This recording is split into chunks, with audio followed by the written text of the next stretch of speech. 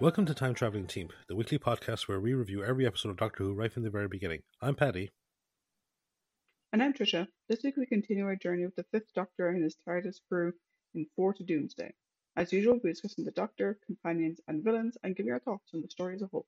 We'd also love to hear your thoughts on this story, so in order to join in the discussion, you can check us out at Time Team, that's TIMETEAMP, on Facebook, Twitter, and Instagram, X as it's now called, or you can email us at timetravelingteam@teamproductions.com. But I suppose, as always, I will lead us off with the story recap. Please do. Thank you. You're welcome. Part 1. The TARDIS lands on a large star cruiser as it makes its way through space. Inside the time machine, Adric announces that they have landed, and the Doctor happily tells Tegan that they have landed back in Heathrow, where she can be on time for her first day as a flight attendant. However, they are all shocked when the Doctor uses the external view screen and they see they are in the control room of the star cruiser.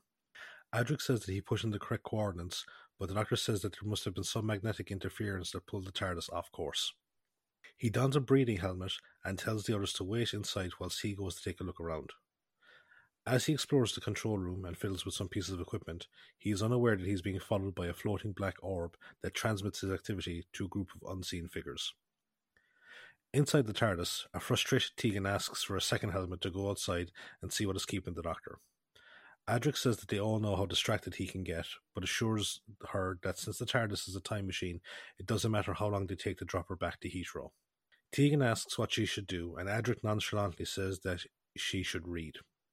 Tegan rejects the idea, and Adric expresses some chauvinistic thoughts on women and their intelligence, which angers both Tegan and Nyssa. Adric then questions the use of a large piece of equipment in the centre of the control room, and Nyssa sarcastically says that she thought that he knew everything. She informs him that it is a matter reducer, and then warns him that the Doctor might be in danger. Outside, the Doctor spots the drone observing him and gives it a warm smile before he retreats back inside the TARDIS. The Doctor informs the others that everything is safe and tells Adric to get extra helmets so they can go and explore the ship. He tells Nyssa that there is a lot of interesting technology on the ship that they can both look at. He warns them about the drone and tells them to follow his lead. He then gives a spare key to Tegan, who reluctantly takes it due to being frustrated at her potential firing. Outside, the Doctor shows the others the equipment and he and Nyssa explain what everything does. Nyssa recognizes a piece of inoperative equipment as being reminiscent of something that was used on Traken, and the Doctor tells her to see if she can get it working again. He then addresses the drone, telling it that he means no harm. He requests to speak with whoever is in charge, and Tegan notices a door opening. The Doctor and Tegan make their way towards it, and the Doctor tells Adric to stay with Nyssa, which he reluctantly does so. Adric angrily tells the drone to leave them alone, and Nyssa tells him to calm down and help her with her tinkering. In the other control room, the mysterious figures comment on the fact that the scans show the TARDIS having originated on Earth, and they dare mistake the Doctor and the others as Earthlings. They show amazement at the intelligence they display, and one of them worries if their technical aptitude exceeds their own. Just then, the Doctor and Tegan arrive in the control room, and the mysterious figures are revealed to be a trio of robed, green-skinned aliens. The leader introduces himself as Monarch, and introduces his female counterpart as Enlightenment, and his male counterpart as Persuasion. The Doctor introduces himself and identifies himself and the others via their species origin. Monarch does the same, identifying his people as the Urbanka, which the Doctor comments is a long way away from where they currently are. Monarch changes the life support systems, allowing the Doctor and Tegan to remove their helmets, and he also summons refreshments while they talk. The Urbanka question them about current Earth trends and fashions, saying that they had not been to Earth for nearly 2,500 years. Back in the primary control room, Adric goes into the TARDIS to get some equipment. While he is gone, a man in Grecian-style clothing appears and confronts Nyssa. Adric calls out to her from inside the TARDIS, and when he gets no response, he goes outside to find her missing. He demands that the drone tell him where she is, and in response, a nearby door opens and Adric goes through it. Back in the other room, Monarch asks how the Doctor arrived on board, and he explains how the magnetic interference being put out from the Urbanka ship interfered with the TARDIS's Artron energy field. Suddenly Adric appears, and Monarch tests his knowledge of maths by asking him a theory of relativity. Adric tries to tell the Doctor about Nyssa, but he flashes him a warning stare, and Adric answers the Monarch's question. Tegan, who had been sketching out some current examples of the style being worn back in her own time, presents it to Enlightenment, and Monarch summons a drone to take the Doctor and the others to their refreshments. After they go, Monarch commends Enlightenment on her ruse, and says he will go take a closer look at the TARDIS. The Doctor and the others are brought to a room where they find Nyssa waiting for them, as well as another drone. Nissa tells him about the man she met, but he suddenly appears himself, carrying a tray of refreshments. He says his name is Bygone, and that he comes from the Greek city-state of Athens. They all sit down to eat, and the Doctor asks Bygone how he got on the ship. However, they are interrupted by the arrival of an Australian Aborigine. He greets him in his native tongue, and Tegan responds in it, translating for the Doctor and the others. She says that the Aborigine's name is Kurkuchi, who says that they are currently on a walkabout to the time of dreaming, a metaphor for going to heaven. Just then, a Mesoamerican woman in regal attire enters, and Bygone introduces her as Princess Villagra of the Mayan people, who has taken a vow of silence until she is reunited with them. Another man enters, a Mandarin Chinese, who greets them and introduces himself as Lin Futu. The Doctor asks how they all happen to be on the ship, but Bygone receives a secret command from Monarch, who has returned to his control room after failing to break into the TARDIS. Just then, a man and woman appear wearing clothes exactly like the ones Tegan sketched out earlier. They say that they will be arriving on Earth in 4 days and reveal that they are Enlightenment and Persuasion. Part 2. Adric asks how they changed their form, and Enlightenment says that their technology is advanced enough to facilitate the change. Persuasion says that the reason they have changed is because the last time they visited Earth, the Earthlings were frightened of them because of their appearance. The Doctor expresses an interest in reading any history books of the Urbanka, and Enlightenment says that she will help him.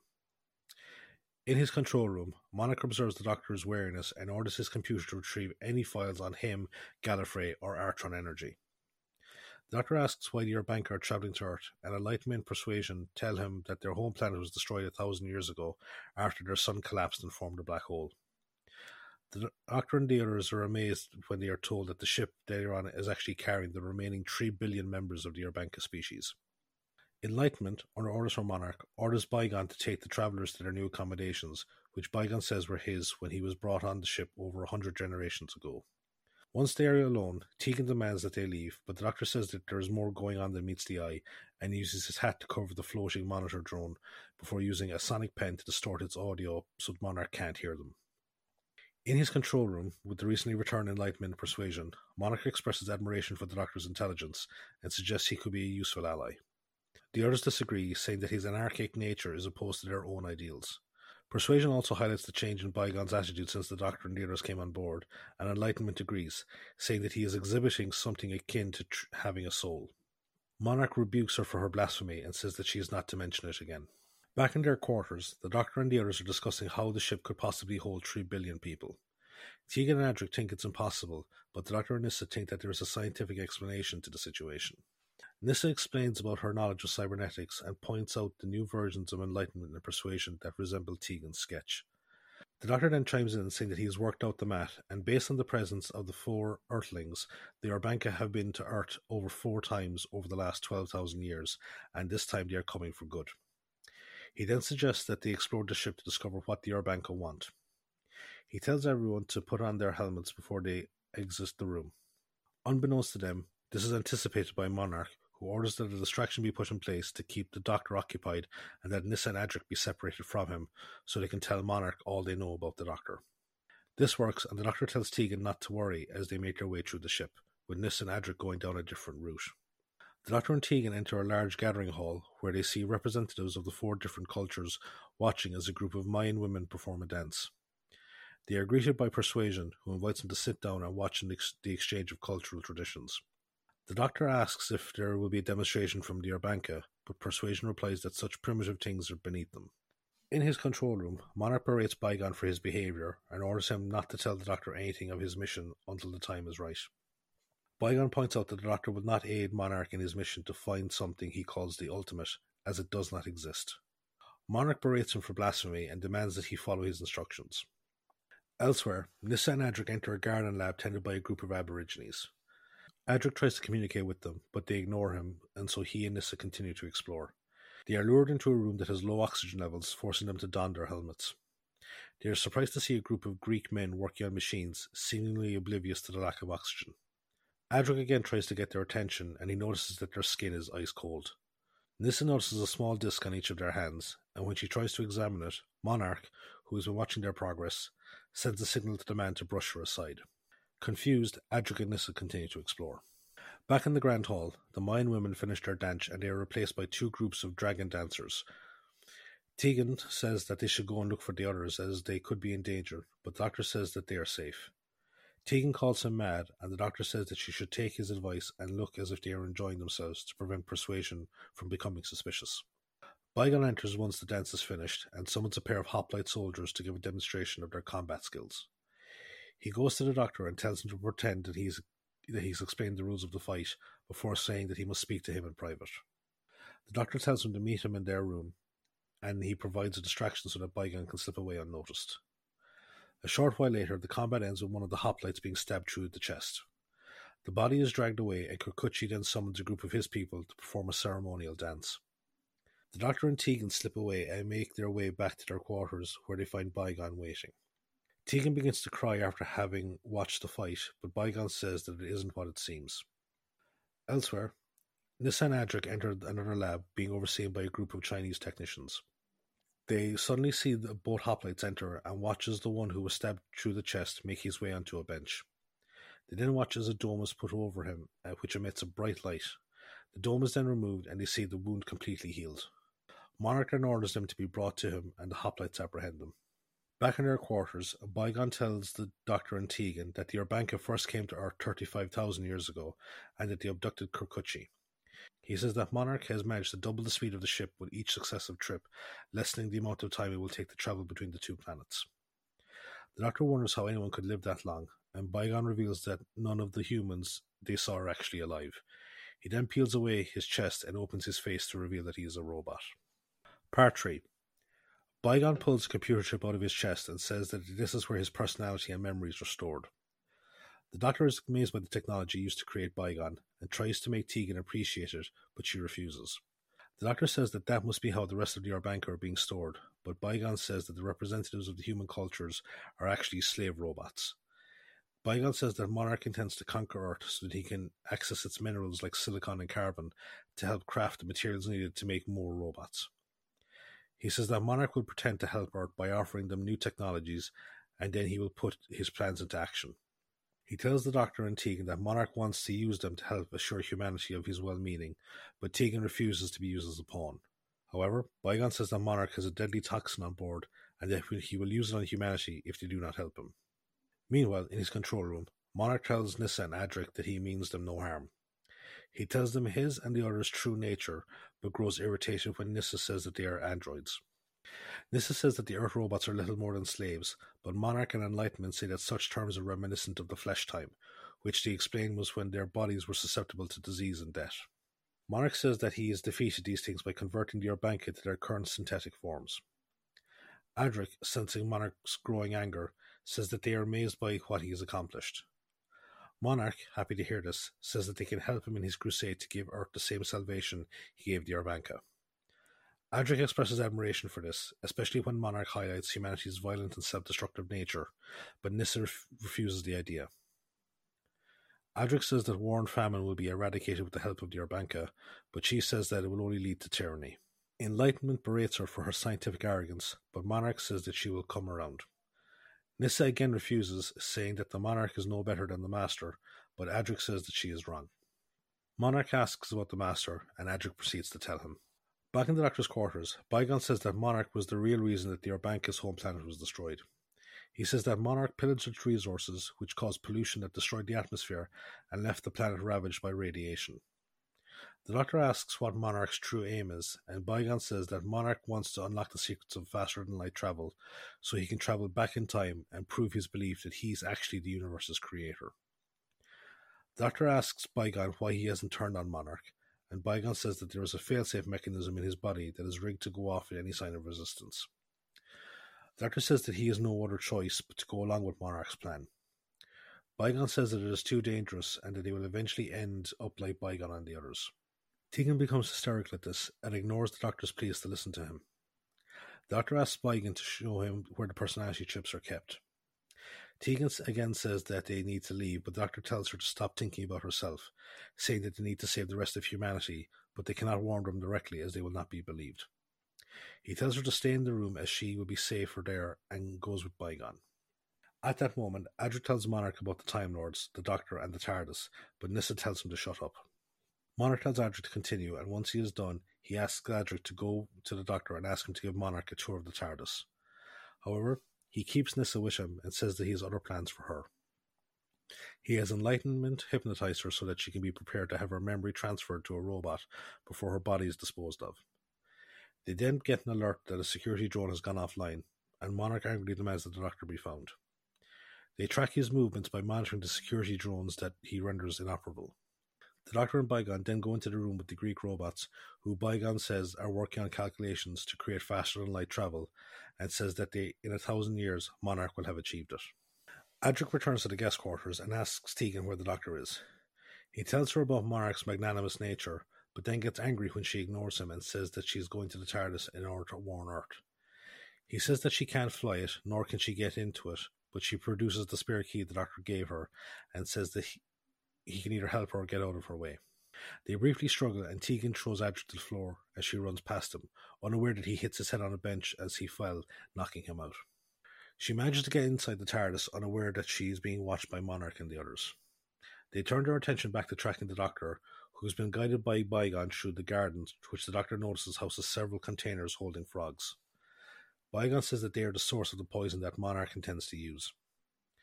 They then make their way to the lab area, overseen by Lin Futu and his people. Bygone tells Lin Futu that Monarch gave him instructions to show the Doctor around, but he eavesdrops on them and then leaves when he hears Bygone telling the Doctor where the personality chips are stored. Bygone says that he was once imprisoned in the storage unit after attempting to lead a revolt. He then tells how the transfer process works and spots Nyssa in the transfer pod. They put her out of it, and after she comes to, she tells him about Adric being sent to find him and Monarch's interest in the TARDIS. The Doctor asks Bygone if the cultural leaders will join them in an uprising, but Bygone says that they have been corrupted with promises of control over their people when they return to Earth. The Doctor asks if they could use the slave robots, and Bygone says they may be able to, but they would have to reprogram their circuitry. Nyssa asks the Doctor to borrow his sonic screwdriver and pencil, as she wants to test the theory. Adric then arrives and tells the Doctor about Tegan, but before he can react, Persuasion arrives with a pair of hoplites and orders them and the Mandarin robots to apprehend the Doctor and the others. Meanwhile, a tearful Tegan manages to get the TARDIS working and it dematerializes, much to Monarch's delight, as it means he doesn't need the Doctor anymore. At that moment, Persuasion orders Bygone to be taken away to be decircuited, and he orders the Doctor to be killed. Adric protests as the hoplite prepares to behead the Doctor. Part 4. Nyssa rushes forward and touches the sonic screwdriver and pen against the hoplite's control disk, immobilizing it. She does the same to the one holding Adric, and then he rushes forward, begging Persuasion to spare the Doctor's life. In his control room, Monarch and Enlightenment commend Adric's bravery and Nyssa's intelligence.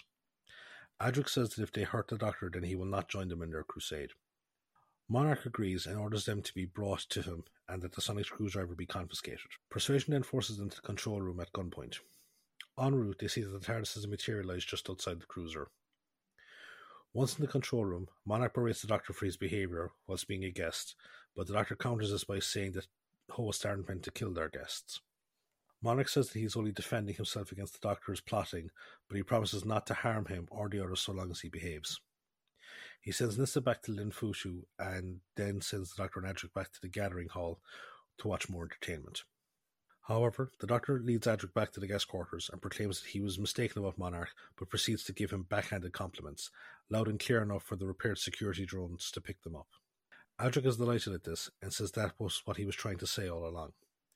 The Doctor says that he will seek an audience with Monarch, but first suggests going to the gathering hall to watch the entertainment. When they arrive, they see Bygone watching an Aboriginal dance, and they go take their own seats in the upper gallery, all the while watched by Persuasion. As they make their way to their seats, the Doctor calls Adric a naive idiot and says that Monarch is one of the biggest threats to the universe. Adric is shocked by this and tells the Doctor that he is wrong, but the Doctor tells him of Monarch's true objective to go back in time and prove his belief of being the universal creator. Adric still doubts him, even when the Doctor mentions the poison that Monarch has on board. Adric points out that Monarch could have let the Doctor die, but the Doctor replies that Monarch can't risk alienating Adric due to his need to have him lull humanity into a false sense of security. Adric asks how he intends to stop Monarch, but the Doctor says that he won't tell him unless he can be sure he fully trusts him. Adric agrees, and the Doctor then makes a show of being tired before leading Adric back to their quarters. The Doctor leads Adric to the storage lab, saying that they will need to take down Monarch. Inside, he is confronted by Lin Futu, but the Doctor begs him to hear him out. He tells him that Monarch has no intention of holding up his end of the bargain, pointing out that he will have no need of him once he controls all of humanity. Lin Fuju agrees to help restore Bygone, and the Doctor tells him to send out his dragon dancers to cause a distraction. The Doctor and Adric then return to the gathering hall and take the now docile Bygone with them inside one of the dragon costumes, which they use as cover to get him back to the lab. Lin Fuju restores Bygone, whilst the Doctor wakes up Nissa. Bygone says that he will win over Villagra and Korkuchi over to their side, and the Doctor says that he and Adric will need to get on board the TARDIS. Lin Fuju gives Adric a spacesuit, as the Doctor says that he can survive for a limited time without their protection, and so they can exit one of the exterior hatches in order to float to the TARDIS.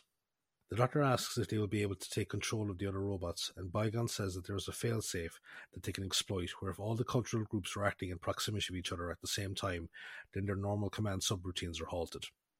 This works, as Monarch is shocked when he sees them all in the gathering hall performing their various cultural performances, and he orders Nissa to be killed, unaware that the Doctor has already freed her.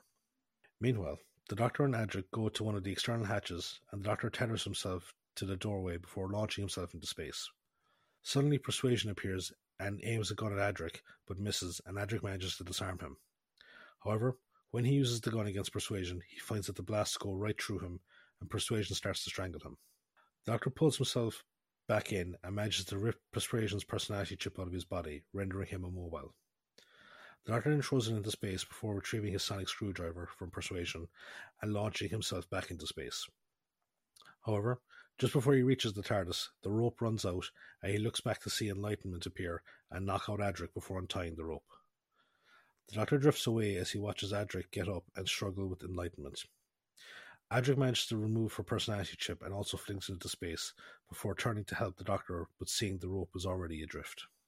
With little time left, the Doctor takes a cricket ball from his pocket and throws it against the side of the cruiser, using its returning momentum to propel him to the TARDIS. He gets inside the TARDIS, finding a frustrated Tegan delighted to see him. He then materializes the TARDIS inside the gathering hall and tells Tegan to bring a couple of their breathing helmets with her as they exit. They are confronted by a furious Monarch, but the Doctor tells Tegan to run, and they meet up with the others at the storage lab. He tells everyone to put on their helmets as Monarch has lowered the oxygen level. He goes into a trance to preserve his own oxygen, whilst Lin Fuju quickly repairs another helmet for him. Once that is fixed, the Doctor tells Bygone to change the course of the ship back to Urbanka, and he then goes to retrieve the poison from the containment area. The Doctor then faces the security drone and tells Monarch that he is better off returning home, and then leads the others back to the TARDIS. They are there confronted by Monarch, but before he can raise his weapon against them, the Doctor hurls the container of poison at him, which shatters all over him and shrivels Monarch's organic components, shrinking him down. The Doctor then traps him in one of the breathing helmets, telling the others that Monarch is still mostly organic, and that was why the Garden Lab existed on a ship full of robots. Tegan asks if they can go home, and the Doctor asks Bygone and the others if they will join him, but Bygone says they've decided to try colonizing a new world for themselves. On the TARDIS, the Doctor sets course for Heathrow, but suddenly Nissa calls out for him as she collapses to the floor. End of the story.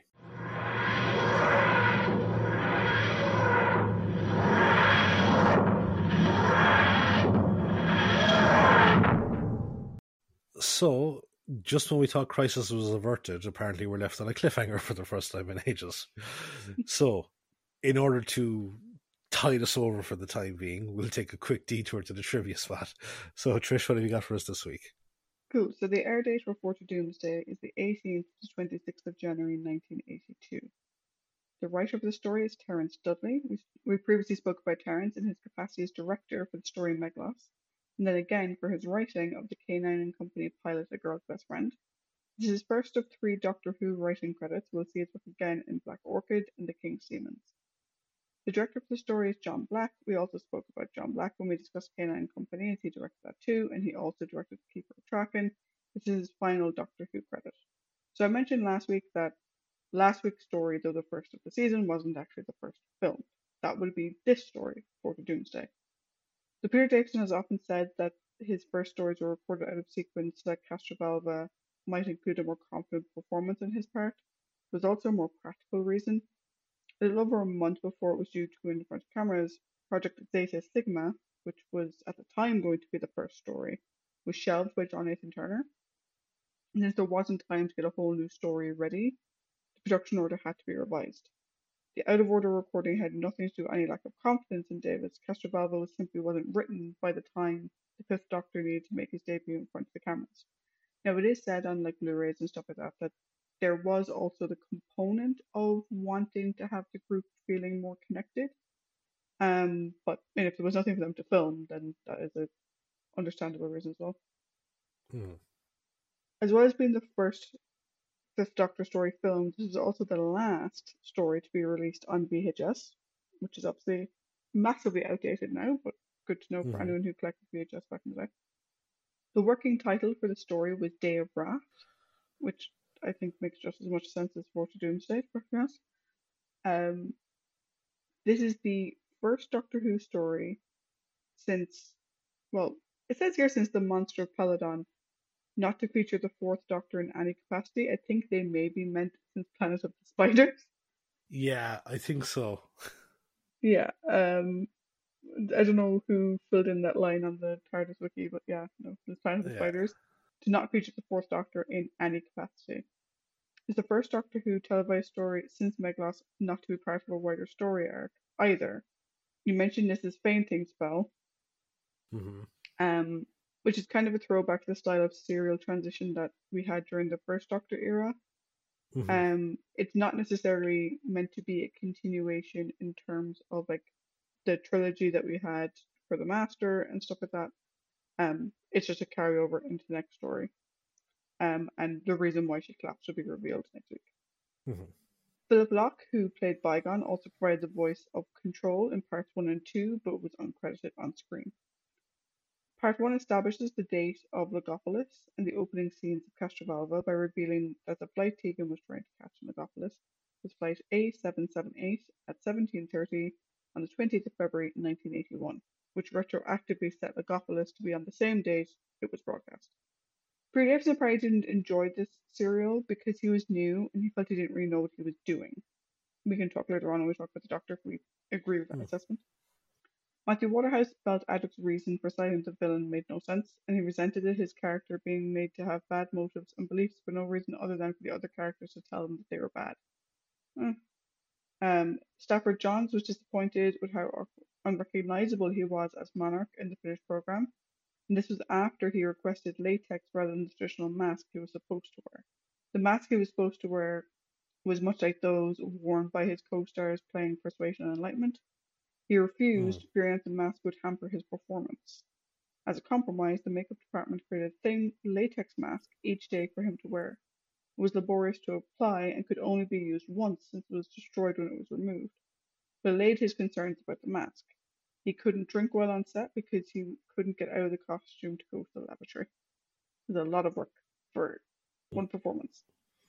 Mm-hmm. The Aboriginal character's dialogue, and Tegan's when she demonstrates she can speak his language, was originally scripted as plausible sounding gibberish. Janet Fielding, who was Australian, felt this was insulting and requested that Mm-hmm. the writer consult the BBC's language department to rewrite the dialogue in an actual Aboriginal language. The one they settled on was Tiwi, Tiwi. I'm not sure how that's pronounced. Good girl, Janet. Yeah, very much so. We've spoken about how Matthew Waterhouse has had issues with cast members before, not getting along very well with them, having rocky starts, etc. Unfortunately, that did extend to his relationship with Peter Davison. He got off to a rocky start when he pointed out mistakes that Peter was making and told him that he would never be as good as Tom. That, Matthew, is overstepping more Yeah. than a little bit. Also, telling him that you'll never be as good as the guy that treats you like shit for your entire working relationship with him. Bit of a weird flex. Yeah. Okay, let's talk about our cast. So, as the Yeah. Monarch, as I said, we have Stafford Johns. He's the only Doctor Who acting credit for Stafford. His non-Who credits include The Lady Killers, Count of Monte Cristo, A Night to Remember, Z-Cars, Jackanory, Softly Softly, and Softly Softly Task Force. Stafford passed away in 2002. As Persuasion, we have Paul Shelley. This is his only on-screen Doctor Who credit, though he did do a number of voices for Big Finish. His non-Who credits include Blake Seven, Macbeth, Revelations, and Breakaway. As Enlightenment, we have Annie Lambert. This is also her only Doctor Who acting credit. Her non-Who credits include Private Affairs, Midsummer Murders, Space 1999, and Howard's Way. As Bygone, we have Philip Locke, only Doctor Who acting credit once more for Philip. In his non-Who credits include Codename Icarus, The Box of Delights, and James Bond Thunderwall. And Lynn also Futu, the Porridge movie. cool, thank you. You're welcome. Lynn Futu was played by Bert Wow. Oh, I've butchered I, his last name. I think it's Quack. I think it's Bert Quack. Okay, fuck.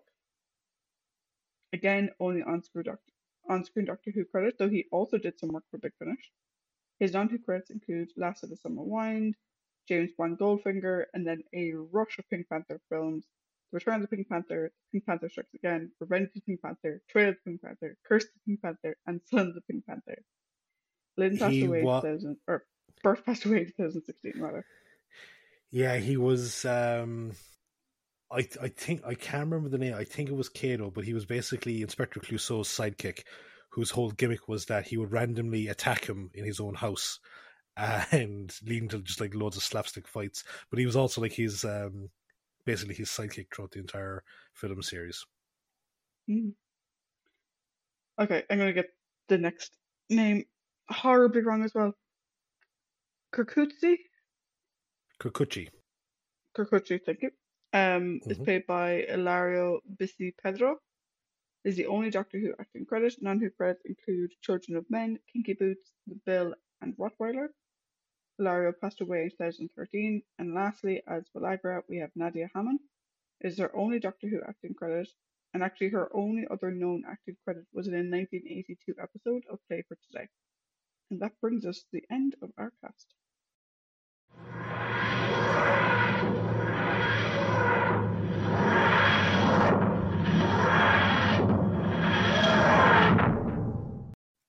Thank you for that lovely trivia, as always. You're welcome.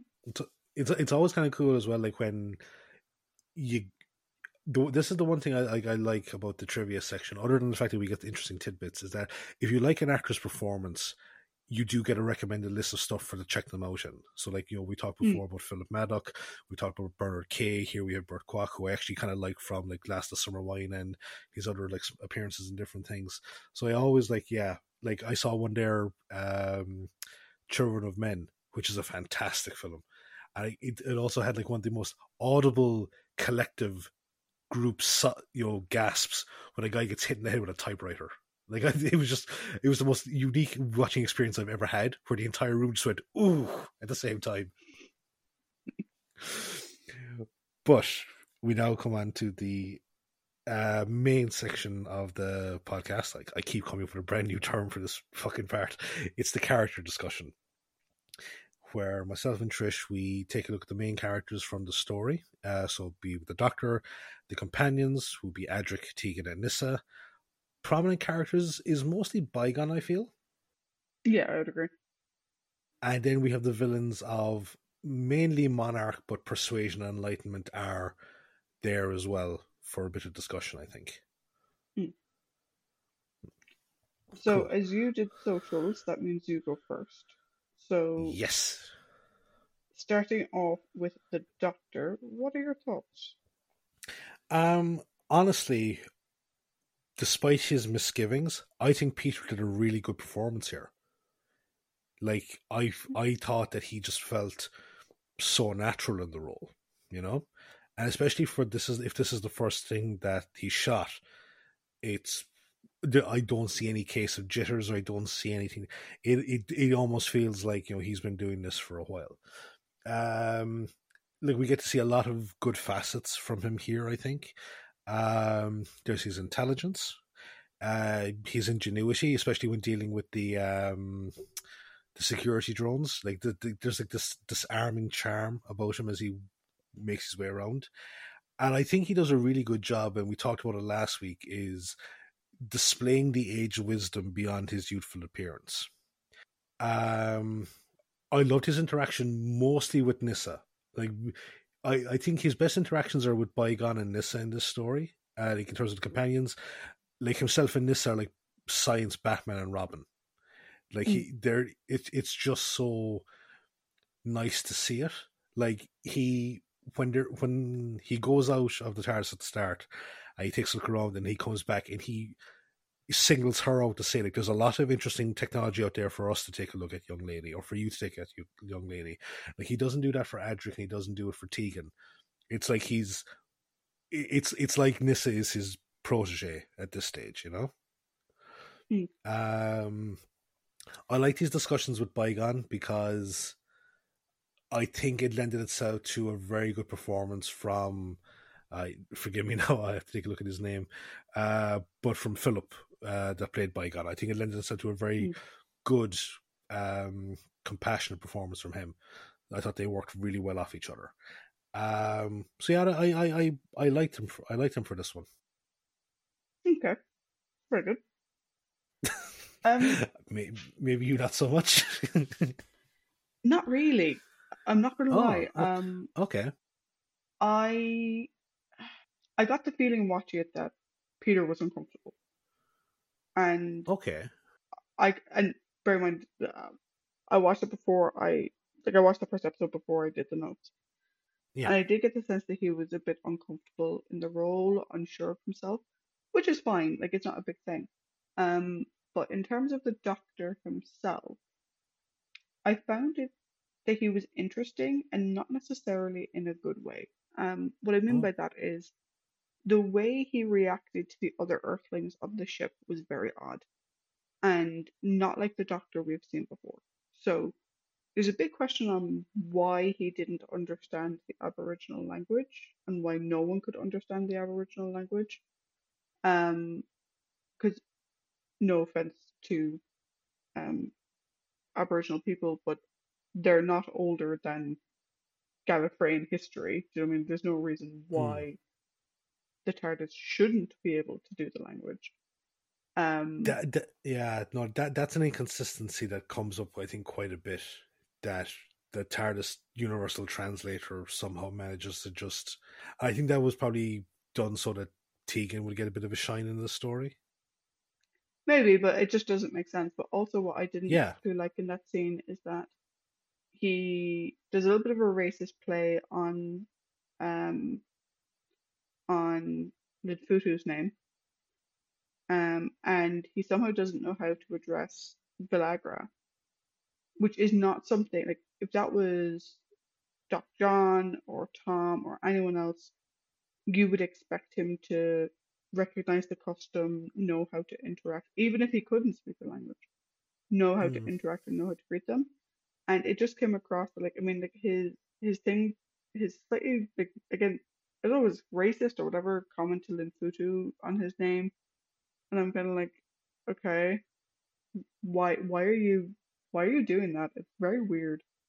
Um, What was the racial component there? I'm trying to remember exactly what he said, but basically he made a joke at Linfutu's name. Oh Or yes, when yes. Linfutu introduced himself, he made a joke. Yeah, Um, I'll actually, because I'm just curious there now, so I'll actually take a look at it. Um, he goes, I'm Lin Fushu. Well, I'd never have guessed it. You look in the best of health to me. I don't get the joke. yeah, neither do I. Was what I thought. I wondered. I was like, was I missing something? Was it meant to be? Is it a slightly racist thing or whatever? Um, I was like random. Yeah, Um, yeah. and like why I do agree with you. Like his dynamic with Bygone is very good. His dynamic with Nissa is very good.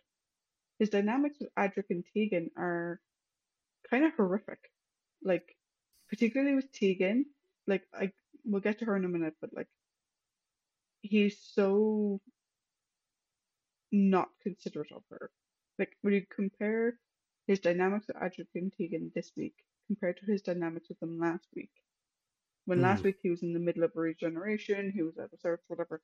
He just seems to find Tegan annoying, and doesn't seem to give her any measure of trust or whatever, bar giving her the keys to TARDIS.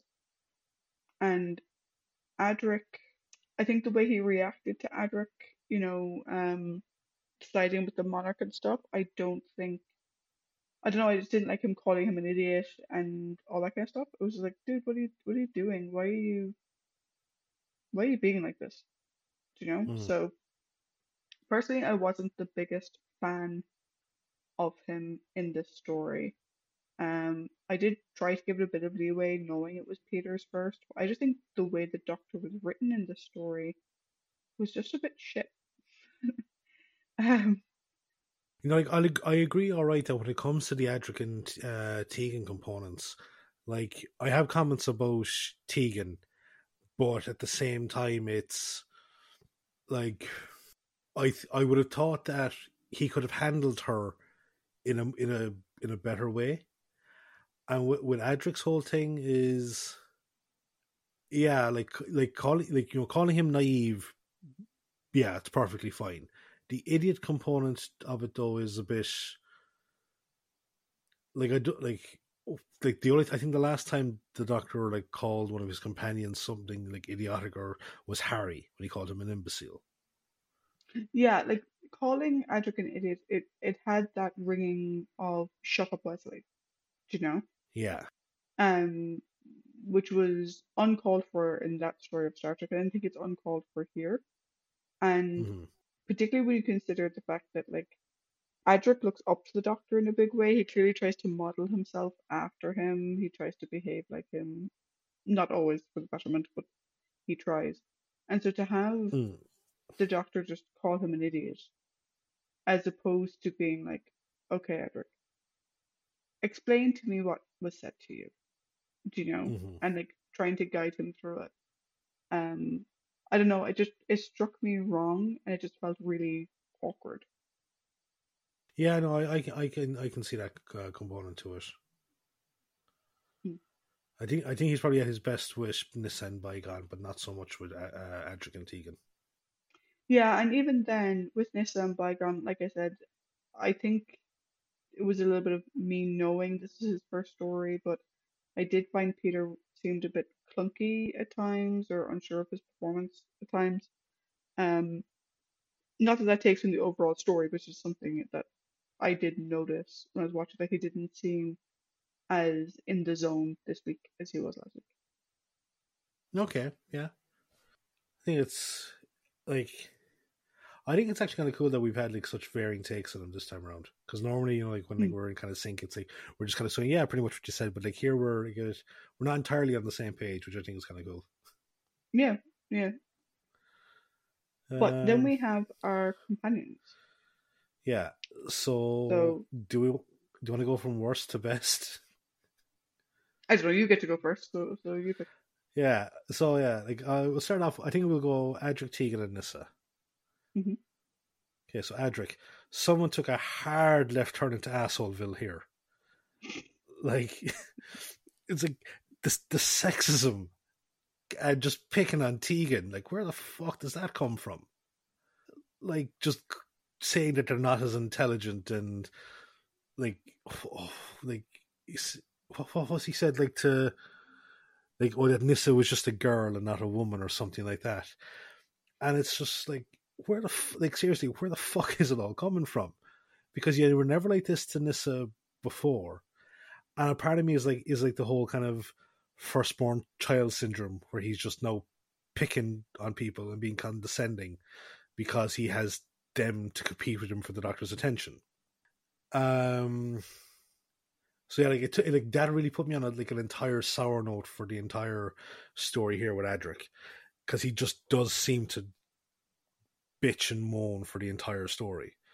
Um, and then as well, like it's the one thing that is kind of I would have thought that given his experiences like recently, especially the one he had on the planet with stated with the vampires, like where Hmm. they don't trust like seemingly altruistic people until you've taken a complete look around.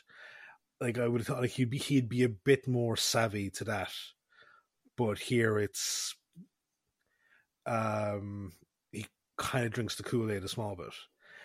And the other thing then as well, like no, this isn't necessarily anything to do with Adric, but just on your comment there about how he was giving Peter notes and like commenting on his Mm, performance, I think it's a bit rich that Matthew is giving Peter like direction or corrections when his line delivery is very questionable at times here, because mm, it's like some of his line delivery is like, oh Nissa, I'm just playing like it's almost like it's coming across as like he's just playing along with Monarch, but then it's like, oh no, he actually does believe him. He's fully on board with this plan. So that line delivery is just very confusing. yeah, So yeah, I'm not a fan of Adric in this story. I would agree. I think this is probably the first story that truly had me understanding why people don't like Adric. Because like he's had awkward moments in previous stories, but like here it's just like the chauvinistic asshole. What the fuck? Also, the idiotic chauvinistic asshole. Do you know? So like he thinks that because he's good at maths that he is the superior intelligence, Mm, after the Doctor. But then when they leave the TARDIS, Nissa knows how everything works, knows what everything is, and he's just that kid who was caught lying about being smart. yeah. Do you know, where she's like, "Oh, you know what this is?" He's like, "Yeah, of course I do. It's uh, it's the it's the, of course I do. Of course I do. Like, do you know what I mean?" And even when she sends him off to do things, like he gets so like put out by everything. It's just a Mm, bit ridiculous. And to your point, I don't know where it came from because him and Nessa were really pally before, and now mm-hmm. suddenly they're not. His treatment of Yeah. Tegan is just horrendous. Like, Mm, Tegan, and maybe it's because he spent most of last week's story um not actually interacting with Tegan in reality, because obviously he was doing his mental projections, whether intentional or non, to Nissa, not to Tegan. But mm, like Tegan really held her own last week, Adric. You know, she did, put best foot forward, was fucking doing everything she could while you were fucking tied up in a web. Like, cop on now, like, do you know what I mean? The yeah. only thing I can think of is that our writer for this story, who's Terence Dudley, just didn't have a clue how to write a super intelligent teenager. Like I think back to Brendan in Mm, K9 and Company, who is also quite intelligent for his age, not as super intelligent as Adric, but he's quite mm. intelligent for his age. And Brendan actually wasn't written too badly. So No. I don't know what it is about this that like he's presented with the character of Adric and just makes him a chauvinistic, idiotic asshole who also doesn't know how to shut his mouth. Like Mm, he's there telling the monarch fucking everything. Like literally everything. Like, dude, shut up. Like, what are you doing? Like, this is not your first rodeo. You know you should be keeping some things close to the chest. Like, what are you doing? This is ridiculous. So I found him to be a massive pain in the ass. And I took a small amount of pleasure in the fact that he gets shot with that ray multiple times directly in the face.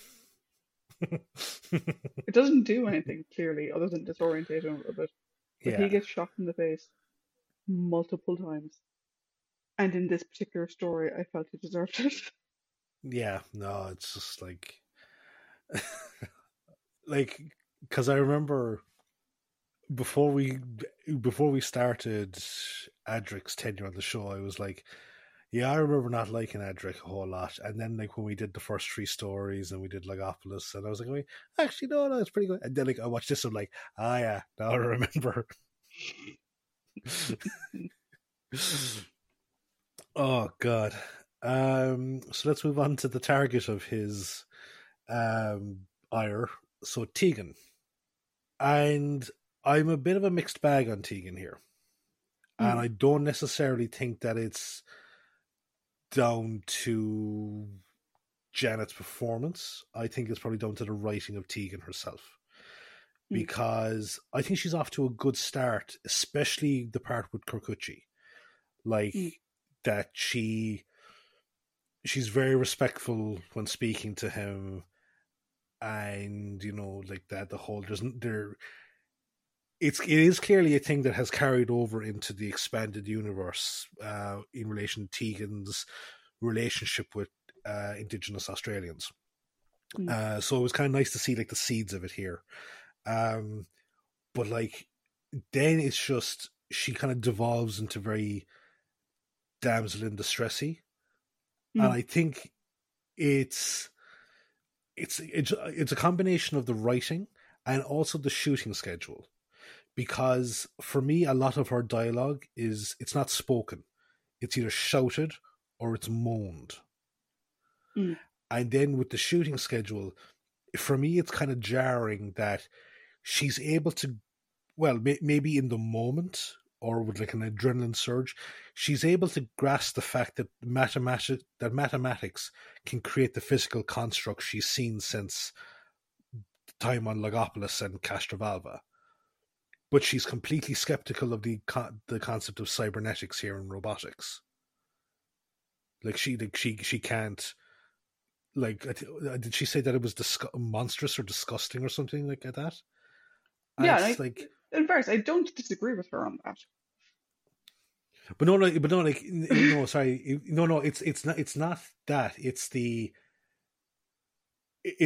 fact that robotics and cybernetics, or the way that I took it up was that she can't believe that robotics and cybernetics have advanced to such a state that's possible, as opposed to the morality of it. So it just like that was the way that I took it up. I might have actually taken it up wrong now that you're I saying it. No, I think she was focused on the morality side, but I think there Yeah, was yeah. disbelief on, oh my god, it actually gets to this point, which Hmm. isn't, completely misunderstandable for someone from 1981 either. But no, I think her disgusting comment was the idea that you would take someone's memories and put them into a robot body. I think that was Yeah. her Oh that yeah, was her yeah. issue. The morality aspect. Yeah. So like, if that's the case, then I took that up wrong. Um, but no, it's just like she does kind of for most of the story. And again, look, and she had a very good kind of monologue at the start where she's like, she has reached her breaking point. You know, it's Mm, like everything that happened to Aunt Vanessa, everything that she's been through since Logopolis and Castrovalva. Like, so obviously, yeah, she's upset. It's understandable, but it just kind of does seem to devolve a small bit damsel in distressy. And I agree, like, that the part where like the doctor basically tells her like, stop thinking about yourself. It's like, I know there's a better way for you to handle that. Absolutely, there's a better way for you to kind of make her realize the bigger picture without basically calling her a crybaby. You know? yeah. Um, I agree with you on a lot of that. Um, Yeah. I wasn't the biggest fan of her at the very start of the story. I mean, she mentioned losing her job like 4 times in the first 15 minutes. Yeah. It's very It's a, annoying. I know that, again, that's the thing about Tegan, is like Tegan is known as like, I want to go back to Heathrow, get me back to Heathrow. yeah. Fuck off, Tegan. Like, Yeah, and I do kind of agree. Like you would adjective, it's a fucking time machine. yeah, but also like, I mean, her stress is completely warranted. Her burnout is completely warranted. That's completely fine. But again, it's this thing of like, write something else for her to fucking say. mm, Like, there has to be something else. Like, you can't just have her repeating the same line over and over and over again. And I'm going to disagree with you, but I think Janet's acting in this one was very poor. Um, her line deliveries were, I mean, yes, she's repeating the same line over and over again, which isn't helpful, but the way she delivers them, I think, again, compared to last week, is a bit of a slip. Bear in mind, I will reiterate something I said last week. Janet is not a massively experienced actress at this point in time. yeah, So again, we'll give her a little bit of leeway, but again, if compared to Castrovalva, even her performance is a massive step backward. I keep thinking to like that scene where she's in the TARDIS on her own, she's trying to figure out how it works, and she's just breaking down. And at one point she starts crying, and it's the weirdest on-screen crying I've ever seen in my life. It's like a cross between crying and like laughing and dry heaving. I don't know what the fuck she was doing. Um, but like that sort of takes you out of it. And even Yeah. like with that scene, like we've got her trying to pilot the TARDIS by herself because she wants to go warn people and whatever. But like compared to last week where she like was like cool, air hostess jacket off, sleeves rolled up, okay, we're gonna do this. I'm gonna do this. It's gonna be I'm gonna figure it out. Fucking on task, on target, fucking focus, whatever. Like I was saying last week, I thought she was brilliant last week. I thought she was fucking fantastic. This week I'm like, woman, will you shut the fuck up? Mm. You are wrecking my head. I do agree with you. The bit of her with Kuji, I think, was brilliant. I think that's also part of where her issue, morally speaking, with the um robotics came from. Mm. The idea that like Kikuchi isn't actually Kikuchi, he's like a robotic version of him. Um, because they started like Kikuchi's like the oldest of them. So like he was one of the first that was taken and whatever. So um, I do like that component of it, but for the rest of it, I was like, bitch, will you shut the fuck up? Oh, actually, one of two additional things. One, she's a very good artist. Credit Mm. where it's due. Her drawing was fabulous. And number two, going back to what you're saying about how the doctor was treating her a bit like shit, in the sense of being like, basically saying like, stop being so selfish or whatever. Like, she says like we need to go back to Earth and warn them, and he's just popping off being like, as if they believe us. I was Mm. like, she's not wrong. She's not wrong No. to want the things that she wants, and she's not being selfish in wanting them either. Do you know? It sort of reminds me of, do you know when you have someone who actually, I'm going to give you an example. I'll give you a personal example. I put forward a proposal a couple of months ago for me and my team to go to South Africa to visit a team member that we have there. And from the minute I started talking to people about like, oh, I'm putting together this proposal to go to Cape Town, blah blah blah, everyone and their mother, everyone and my mother, actually no, everyone and my dad, right? My dad was my dad was a big one, she's on it, Mm. was saying how I was just doing it for a free trip, for a free holiday, and whatever, because I had joked that I hadn't traveled for work in a while and that I missed South Africa and I would love to go back to South Africa. I've been there before, it's absolutely lovely. I'm like, okay, those two things can both be true. I can miss South Africa and want to go back there again. And I can have a perfectly justifiable business reason why I believe we should go. And it shouldn't be construed the only reason I'm writing the business case is because I want a free trip to South Africa. Like, literally, even my manager was like, oh, I know Trish tried to get us South Africa. Oh, hard luck, Trish. Maybe next time. And I'm like, dude, I wasn't doing it for the free trip. I was doing it because I felt there was a justifiable business reason for us to go there. If we were to go anywhere, yeah, if we were to go, I mean, in person, there's justifiable business reasons for us to go to any site that is multilingual, but specifically Cape Town because we have a team member there and it's a multilingual site and it's a 24-hour site and all these extra reasons. And I was just like, whatever. But that's the sort of the sense I got from that scene where it's like, Tegan wants to go home. Yes, she's made that fucking very clear. And her reasons for home wanting to go home are selfish. She wants to go home. She wants to go back to her job. She wants to return to her life. That doesn't mean when faced with a crisis and when she's saying we need to get back to Earth to warn them that she's still being selfish. Like, Mm. no, her reasoning for wanting to go back to Earth has now changed, or at least it now has an extra element to it. Don't be a fucking dickhead.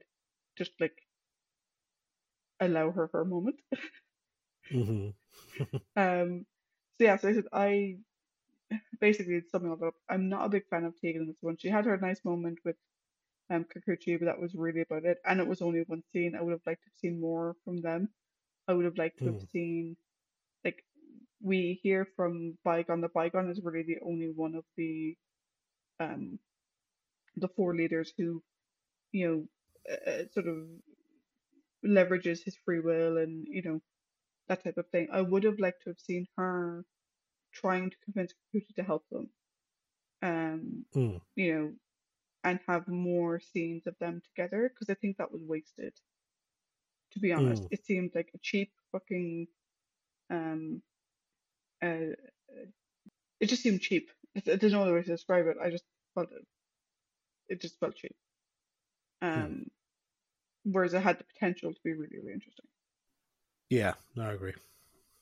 So now that leaves Nissa, Hmm, and I thought this was a great showing from Nissa. Really, really did. I agree. Uh, she's a big tech buff in here. Because she, as you said, pointed out, she knows pretty much what every piece of machinery does. I love how the Doctor kind of relies on her a lot, second in command type thing. Possibly some of the root cause of Adric's jealousy, but at the same time, dude, you're a mathematician. That's where your strengths lie. She's she's the tech buff, and you know your role. Hmm, Um, but what I like about her here is her stance against Monarch, where she's like, pretty much it's, yeah, you can throw all like the sunshine and rainbows on it, but at the end of the day, we know that I know and you know that you're just swapping one regime out for another. So hmm. don't, you can't fucking bullshit me on this one.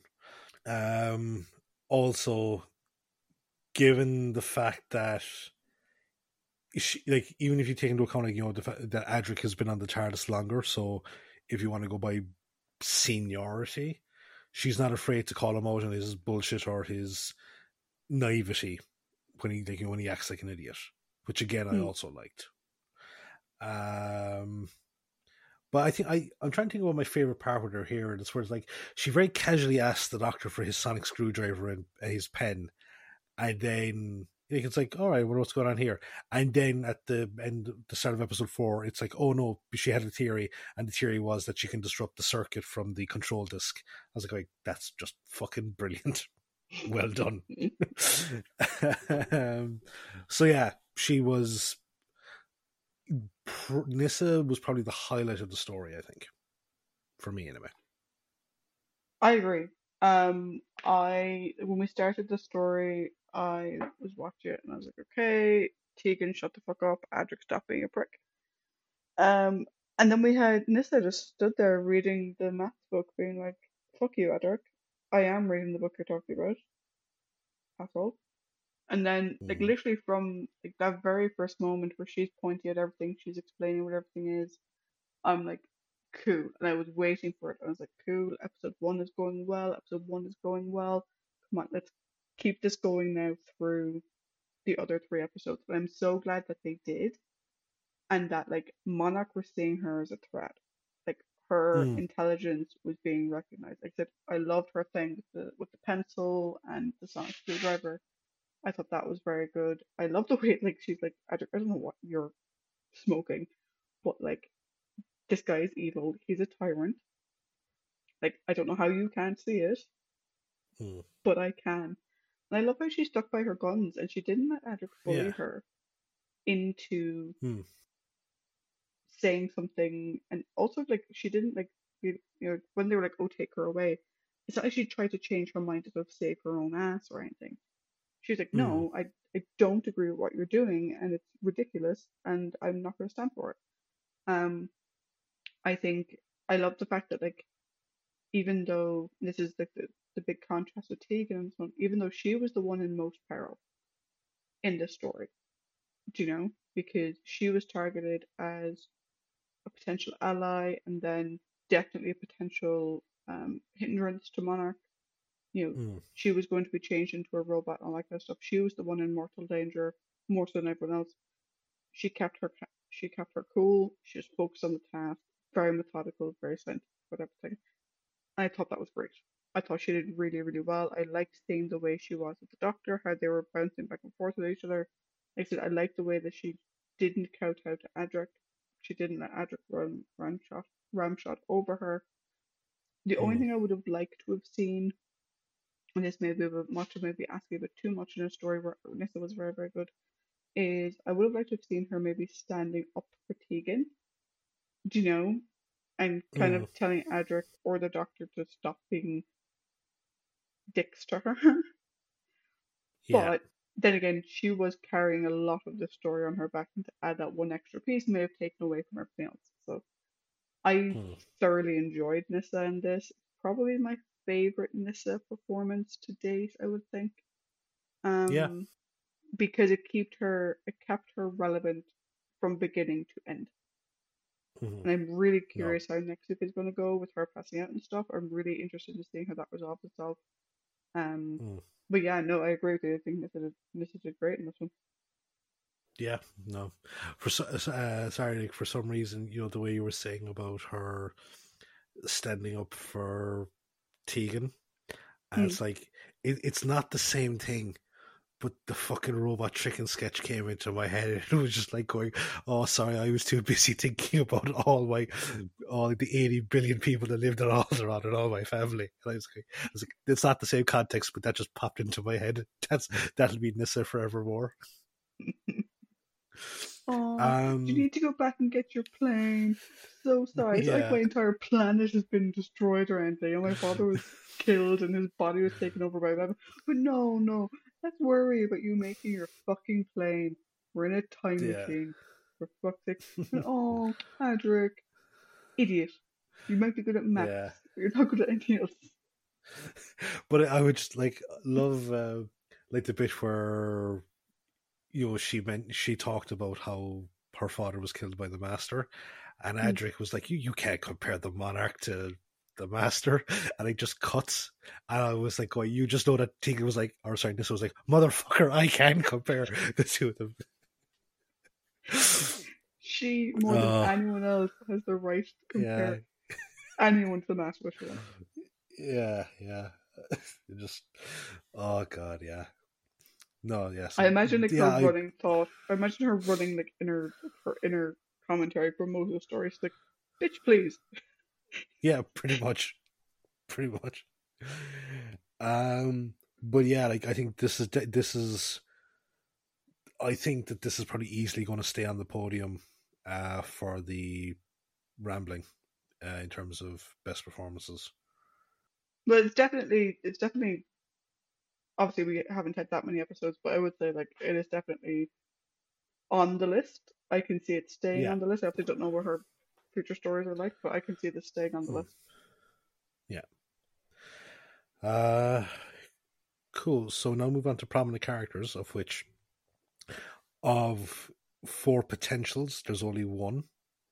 Mm, Which I'm kind of uh, a bit miffed by, because I would have loved to have seen, like, it kind of gave me a small bit of War Games vibes, with the different mm, eras being picked, and I would have loved to have seen like more from Kirkuchi, and even Princess Villagra she just nods and smiles politely. She does a Homer Simpson on it, but like I would love to have seen more from everyone else. But we have Bygone at the very least anyway, mm. and I liked him. I've kind of alluded to it throughout the story here, but I really liked it because for me, I think the interesting part of Bygone's character is that he knows he can be effectively like overwritten at any moment for showing any sign of defiance, but he's still willing to help the Doctor and the others try and stop Monarch. And like, I really enjoyed Philip's performance because you can see the whole, he is haunted by his existence, where he know that he's nothing but like circuits and soldering and elements. Like his like spirit or soul or whatever you want to call it is just in a small little 2 inch by 3 inch little card, and you can see the kind of the pain of his existence in his face. I really enjoyed Philip's work with that, and I thought he did a great job in like portraying the loss of his old way of life, but then also being eager to start the potential new world with the on a new planet with the other different cultures. So like his time with the Doctor was great.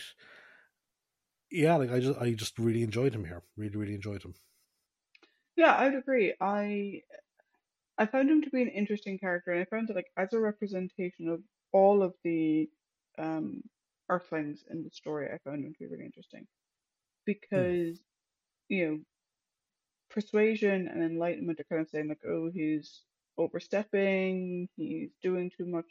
I think that Monarch defends him in a way, and it's like we need to have one person who is um not necessarily a dissenter, but who has the potential to dissent. mm, It's important for control, which I find to be an interesting concept. But I love yeah. that it's the, I mean, I don't know, like, is he meant to be like ancient Greek Hmm. or whatever? Yeah. He's a philosophizer. Do you know what I mean? Like he's meant to be, you know, wise beyond his years anyway. It's the sort of sense that I get from what they're trying to do with him. Um, and I really like the way they did it. I would have liked a bit more, and this is something that also applied specifically to Linfutu, but um, I get that they're cognizant of the fact they've been on the ship for 2,500 years. I get that. Um, but I would have liked to have seen more of Bygone expressing his original self, if that makes sense. Mm, yeah. Like himself and Linfutu are basically like how they appear, the fact that like he is an ancient Greek or Roman or whatever he's meant to be.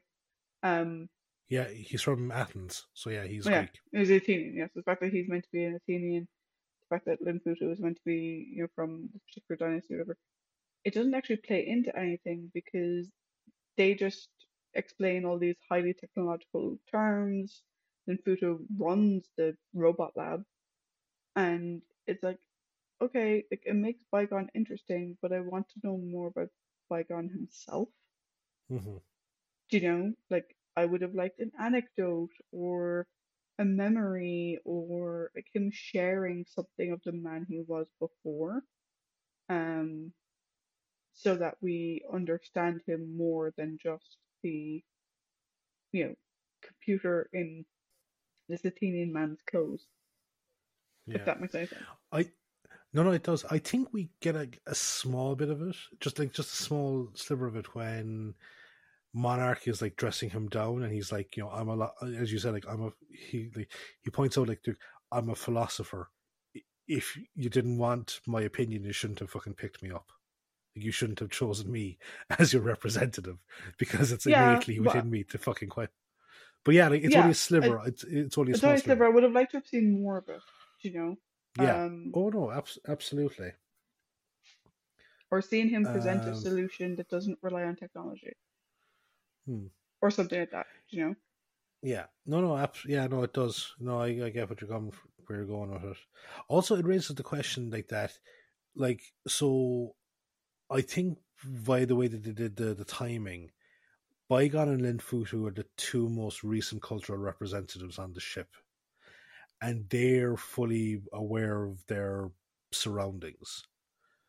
But when they first meet Kirkuchi is actually, well, according to like Tegan's translation, he's still speaking as if he's not in the know as to what's going on, and Mm, I don't know whether that was for his benefit, that the new arrivals don't know everything that's going on, so I'm going to speak to them like they're uneducated and use terms like the great wandering and walkabout and things like that. um so yeah, I think there definitely is some untapped potential here, but again, it's like I don't think you can stretch the story to six. So how do you fit it into a four-parter? yeah, and like you make the point of like you know, Bygone doesn't speak Greek; he speaks Yeah. English. Yep. Um, I think Kikuchi's saying that like he went walkabout and he's on. I think that makes sense. In the context of like Bygone describes it that the others fully bought into Monarch, And so, this is Kikuchi trying to play the game as presented to him by Monarch. Because if Kikuchi's the oldest, then maybe this is just how Monarch has made him behave to newbies coming in. That he's Mm. meant to present himself as the um how about the natural guy and stuff like that, like doing like Mm. um but it is weird that the two newest people seem to have the most technological control. I don't know. It's weird. Mm. It's weird. Yeah. But look, let's talk Like, about. Sorry, go on. no, I was like, like there's like, because the whole thing kind of raises some other questions that don't quite, in my head, don't quite jive with the overall plan. So I think we Mm. might actually get into it when we discuss Monarch, especially Monarch, I suppose. Yeah, so let's go on to our villains. So we've got Persuasion, Enlightenment, and Monarch. I don't know about you. I don't have much to say about Persuasion and Enlightenment as separate beings, but I don't know about you, and you're going first. So, No, like it's like I can kind of Persuasion. He's just essentially the muscle of the group, kind of like his name, Persuasion. And he doesn't seem, the only kind of difference between himself and Enlightenment is that he doesn't really seem to have Monarch's ear the same way as mm, Enlightenment does.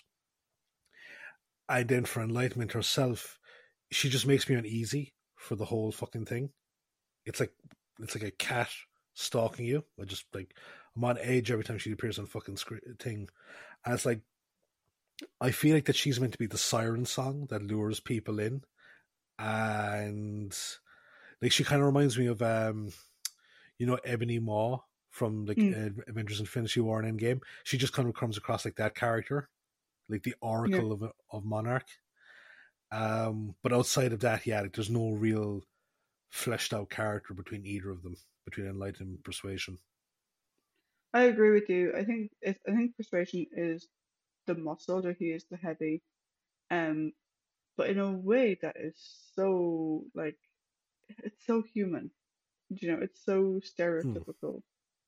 The way he carries himself, the way he sneers constantly, and it's like Yeah. I get that you've been observing humanity for a long time, but like I would have appreciated if the direction had included a bit more alienness to it. You know. Mm-hmm. Um, Yeah. as for enlightenment, she seems to. I agree with you. She seems like the monarch's ear more, in both a good way and a bad way, in the sense that like she can say things to him that maybe he wouldn't accept from other people. Um, but I don't think the two of them actually have distinct characters as such. Um, No. and I think you could easily have removed one of them, and the story would have worked pretty much exactly the same. Yeah. Because like the way they're built up, it's like almost like a, if you take a look at like the kind of stereotypical, like you've seen V for Vendetta, like the totalitarian government that's Mm, there. It's like Mr. Creevy, who's like he's the head of like the Ministry of Re-Education for fucking offenders, and like you've got the Minister of Media and all this type of stuff. It's like it's like they're meant to fill these roles, but they have so little character, you actually don't get an idea as to what they're like in those roles. yeah, and actually, that's Yeah. the one thing about enlightenment is that you do get the sense that like like it's not the sense we see it on screen. She is the hypnotic component Yeah. of everything. So I think the reason why Monarch probably trusts her more is because she is more of the softly, softly approach, Yeah. which is the approach he wants to adopt.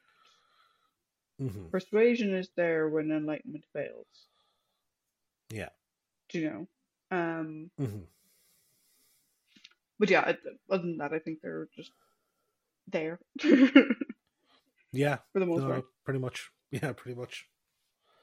So then we have Monarch. Mm, And no, what I will say is Stratford's performance throughout is great. I think mm, despite his he felt his limitations with the latex prosthetics and his inability to go to the jacks. I don't, although like he's sitting down for most of his performance, so why didn't they just put him into like a portable toilet? I don't know, but he worked well with the material that he was given. Hmm.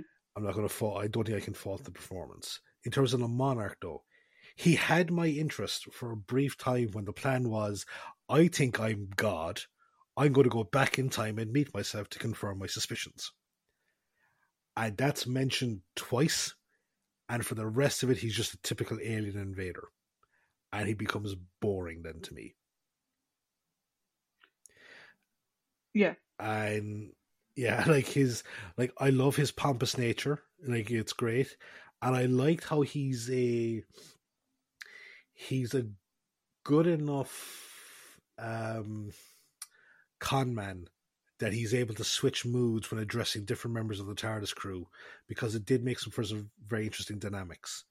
Hmm. Like, I don't think he exhibits the same personality with any of them. Like, with Hmm. Adric, he's magnanimous. With Nissa, it's like, you're a fucking thorn on my side. I'm going to make a copy of you that I can control. With the Doctor, it's like, I feel like I could use you, but you're a bit too crazy. So how about I get to know you a bit more? And Tegan is nothing, Hmm. essentially. He like, or no, sorry, she's the cattle that he's trying to lure into the slaughterhouse. That, Yeah. because that's all. Oh, that's all humanity is. So I liked his ability to do that. But in terms of his portrayal of his overall plan, two mentions of the interesting factor, and then it's just typical alien invader.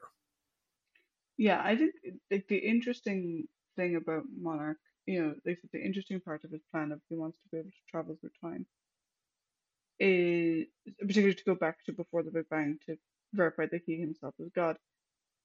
I maybe again, you were maybe saying that maybe you misread one of the things, or maybe I was misreading this, but I thought that he wanted to go back to make himself God. You know, Um, because they say that he wants to go back to meet himself, but I don't know, the way I interpreted it was that like if he can travel through time, that makes him as a god. So okay, he will so go back in time to be that god. But I have the transcript up here in front of me because I had to go back and check the Lin Fuchu thing. mm, So it's the Doctor says, so he believes that to travel faster than light would mean going backwards in time, back to the Big Bang. And Bygone says, and beyond. Monarch believes that he will meet himself there. He believes he is God. yeah, yeah, I don't know. I even with that reading of it, even with that phrasing, I still read it as he believes he is God, and I don't think he means literally meet himself. I think doing that he meets himself, that Oh, he will become the man that he's meant to be. that he'll fulfill his Yeah. yeah. But then I think earlier on, like Bygone says, like, your quest to find the ultimate won't succeed because there is no ultimate. I know that's a bit like more highfalutin language to Mm, cover the fact of like what he is actually looking for, but it kind of reminds me of Scaroth a small bit. With the mm. whole concept of being splintered across time. But here it's like, no, that does sound kind of cool, but like, it's just it. The focus is put off it so quickly that you almost forget that that's what his goal is. Yeah, and like I don't actually get his main plan. His main plan doesn't really make a whole lot of sense. Um, but I would agree with you. I think the performance was very good. It did have Hmm. several hints or several um components that I think could have been later been used in 1984's Doom, because I do get a sense of Baron Harkonnen from him from time to time. Yeah, yeah, I can see that. I can see that. And actually, I was trying to remember what the Baron's name was from Doom, so I was looking up like Doom 19 and a couple like 1984, and I was like, I had in my head like, did Doom come out before this? No, it didn't. Doom Is came out it? after. Isn't it Vladimir of House Harkonnen? Well, it's Baron. He's the Baron. He's Baron Harkonnen. I didn't look up his full name. Yeah, I'll Um, check there now. it has been a long time since I've seen Dune. Yeah, I have it, and I have the book of it, and I started reading it last year, but I fell out of it. Not because it wasn't interesting, it's just because I think I got distracted by. I think I got distracted by Space Hammer for a Co Volume 2. So, yeah, no, it's Baron Vladimir Harkonnen. Yeah. Yeah. Complete tangent, completely unrelated, but only because I've mentioned Dune. Patrick Stewart was in Dune. Yep. I've just finished Patrick Stewart's biography. Patrick Stewart's Yeah. experience on Dune was shit. I've heard that it was like it's. See, I've never seen the movie. I've seen clips of it, but I've heard like that it's kind of like. Is it like treated as a box office flop? A bit, but I don't mean that his experience on it was shit in the sense that Yeah. the filming was shit. The Yeah. director made him feel so unwelcome and clearly did not want him. Oh. Because this is a complete tangent, but I was telling a friend about this the other day. Again, additional tangent. Patrick Stewart's autobiography, fucking brilliant. Highly recommend to everyone. And if you can get the audio version where Patrick actually reads it, fantastic. But he was called in to replace the person who'd already been cast in that role. And the reason why they called him in is because the director, and I think it was the casting director or like one of the producers, had seen him on stage at the RSA. But when he turned up, he met with the director who just stared at him blankly and for the entire filming did not talk to him directly, never smiled at him, never interacted well with him. And he found out later that the reason why was because when they saw him in the RSC, I don't know if he was like in King Lear or something, but like he was long grey hair, pale skin, looking really gaunt and disheveled and whatever. And that's who they thought they were getting. Except Patrick had been filming a movie in Europe. So what they got was a healthy, well tanned, bald guy and not a really gaunt, long silver haired gentleman. Right. And it's like you could have made him the gaunt guy using makeup and a wig. But it's kind of strange, like, because his character in the newer version is portrayed by Josh Brolin. Mm. Big fucking muscle, granite faced Josh Brolin, you know? Yeah, So, like, I don't know. It's so weird. yeah. It sounded like it was so horrendous. Like it was the absolute worst filming experience ever. Um, Again, highly recommend you just. But coming back to this story to Monarch, Yeah. I think his plan is shit. I think the way the way the whole system is set up, I think doesn't make any sense. And I think he's lazy as hell. He just sits on his ass and watches the video feeds as opposed to just containing the doctor and just fucking chopping his head off. Like, fuck off. Like, these people are way more damaging to you than they're worth. Just move on. But no, instead he sits on his throne and, you know, watches on monitors. I'm like, oh my god, they're doing this. And it's not until the end when his two fucking lackeys are dead that he finally gets off his ass and goes to fucking do something about it. And then ends up being miniaturized and left under a helmet for some reason. Mm. So yeah, I agree with you that the concept of what he was apparently trying to do is interesting, but nothing he was doing seemed to actually be feeding into that concept. Like the science behind Yeah. the story is super fucking weird. Um, Yeah, there's a whole lot in this, like, of the plan that just, it really doesn't make sense. yeah, and even the fact that like, so he thinks he's God, but like he doesn't believe Rassilon exists. He isn't aware of what the fifth dimension is or like how like alternative ways that you can travel in time and whatever. I'm like, I get there's delusions of grandeur, but there's delusions of grandeur, and then there's just being a fucking moron. And he comes across as a very intelligent fucking moron. Yeah. That's the thing. He's just like, it was like, it's not like idiot savant. It's just, I don't know how you describe it, but yeah, I get what you're saying. Yeah.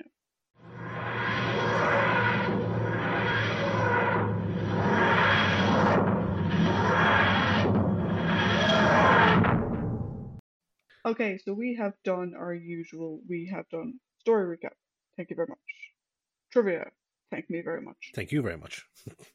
Character discussion. Thank us very much. Thank us. We are now on to our final component, which is our overall thoughts. So in this section, we give our thoughts on the story as a whole, and also give the story a score out of 5. So, as usual, Paddington, you did socials, so you, sir, get to go first. Thank you kindly. Um, so, as I said, I thought that this was a good outing for Peter. I did feel like that he had a natural kind of flair to it. Because just certain scenes they just really, really appealed to me. And I just like it did come across like, reminded me of Tom in like as bad as it was, Revenge of the Cybermen, where he just seemed to be coasting through it. Or even the Ark in Space, where he's just like kind of coasting through it. And it's like, yeah, feels like this guy's been doing this for years. So yeah, there was parts of it where with Peter, I was like going, he feels like a natural. That being said, I think him, Nissa, and Bygone are probably the best parts of this story, because Monarch is very meh as a villain. Like we said, like his initial concept for what he's trying to do is amazing, but it's just almost completely forgotten about as soon as it's mentioned.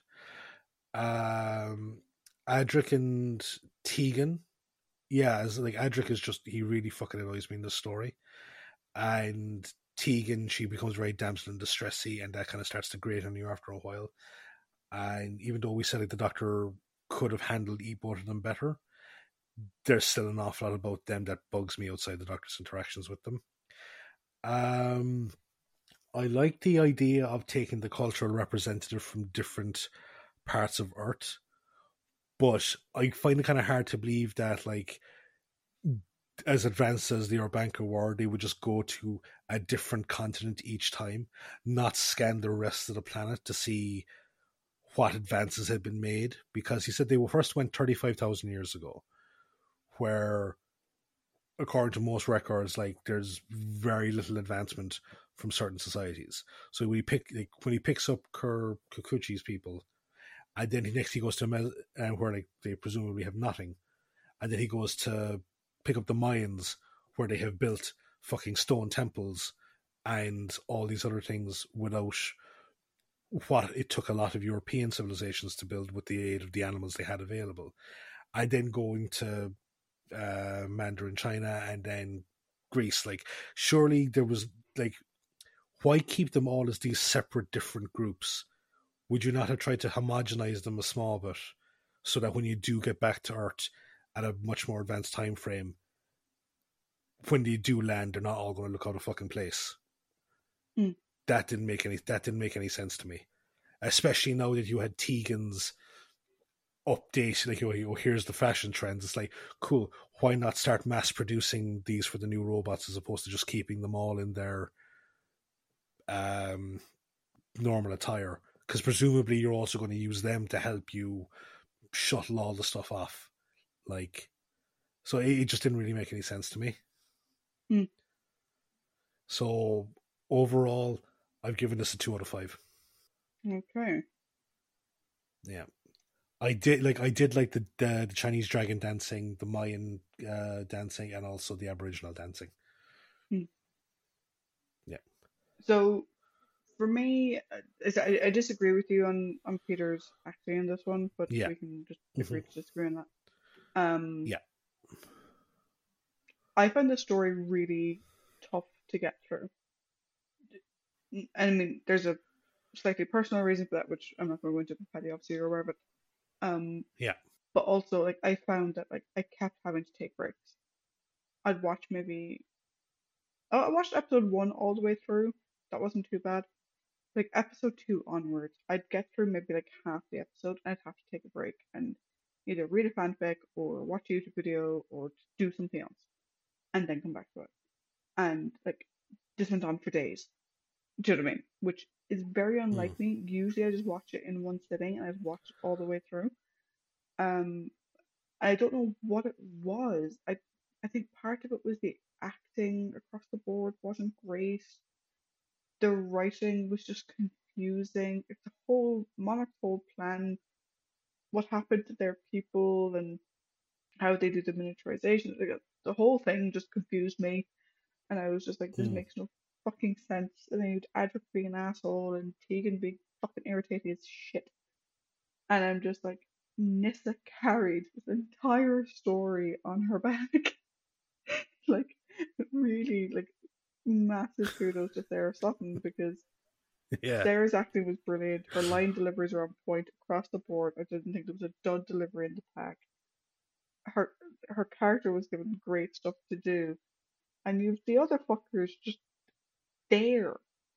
And then you've got like even like the fucking like helmets that don't have a visor and aren't airlock and just have a little puffer thing that doesn't go in your mouth. It just shoots air at your mouth in the hope that it doesn't evaporate or like disperse into the air before you have a chance to inhale it. Mm. And apparently you can wear it into space without an enclosed spacesuit, which that whole Oh, spacewalk scene was so shit. I'm sorry, it oh, was yeah. so Actually, yeah. ridiculous. Sorry, like that thing that really kind of fucking bugged me. It's like, how can he throw the cricket ball with enough force that it would fucking rebound and come back and push him back? That fucking made no sense to me. Yeah, so to be honest, I was going to give this a 2.5, but the more we've talked about it, the more I realized that actually I really didn't like the story, like at all. I was actually talking to my mom at breakfast this morning. She was asking, like, "Oh, are you ready for the podcast?" And I was like, "Nearly." I still had notes to finish, and I was just like, because I was like, I just don't like it. I was like, there's the perils of doing a podcast. Like, we have to watch the story. That's the fucking point. And Mm. I was like, can this one just be over? Um, so yeah, I think, I mean, I don't want to give it less than a two because I think the concepts were interesting, but there was just too many. Why the fuck did you do that? Why did you do that? Like, Mm. even the whole fact that like this ship has been bouncing back and forth between Earth and the home planet 5 fucking times. Like, bitch, just fucking hang out by the moon and wait for time to pass. Why the fuck are you flying back and forth the whole time, you fucking moron? Just hang out by the moon. Time will pass. Mm. It'll be fine. But yeah, so I'm also going to give it a two. I cannot bear to give it anything higher than that. And in fairness, I don't think it deserves anything lower. But I yeah, was no. like, the way you were talking, I was like, am I going to have to ask you which do you hate more, the gunfighters or this? Oh no, the Gunfighters is still on its own level. This was just the chronic, and maybe it's because it's been a couple of weeks, so we had to take a couple of weeks off for different reasons. Yeah. And maybe it's that, but like Castrovalva wasn't perfect, but like we went from Castrovalva to this. I mean, Mm. come on, like all the characterization's gone, the performances have gotten shit, in my opinion, and I'm just like, no, whatever. Can we just get back on track like we did with Castrovalva, please? Um, so yeah, not the best second outing in the world. Um, No. and to be honest, I'm glad this was the second story and not the first story, because if this was Peter's first story, like I said, you and I disagree a little bit on the acting here, but Yeah. I don't think I would have been as invested in the Fifth Doctor or Tegan if this had been, for example, if this had been the regeneration story. I would not have bought into those characters at all if this was the first I'd seen of them. So, um, yeah, well done, Sarah Sutton, um, for giving this story any semblance of a score whatsoever. I was just taking a look there, and with the exception of Meglos, because of how much of a Jacqueline Hill fangirl you are, Mm. uh, if you take Meglos out of the equation, you haven't scored higher than me since the Horns of Naiman. We've either been on par or I've scored higher than you. You scored higher than me on Meglos, but I'm putting that down to the fucking fact that Jacqueline was in it. So Yeah, yeah, and the difference was like 0.25, yeah, which I can fully equate to Jacqueline 110%. Yeah, absolutely. So it'll be interesting to see. It was just kind of, I was kind of going at it, going, when was the last time you scored something higher than me? Yeah, it's been a while. Yeah, but yeah, it's been a while. Yeah, So so we'll just have we have to see if that trend continues. mm, And also, just for our dedicated and loyal listeners, thank you so much as always. We'll try and keep our schedule going back regular again as best as we can, but obviously, just with different things going on with work and civic commitments, we'll just try to be a bit more present as well as to what's going on in terms of the schedule. But thank you again for always listening, and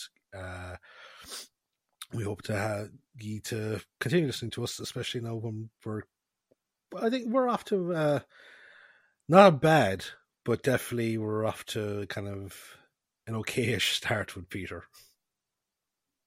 we've started. Yeah. We'll go from there. Yes. So we shall go from there, and the next place we will go to is Kinda. Not kinda, Kinda. Bye. Bye.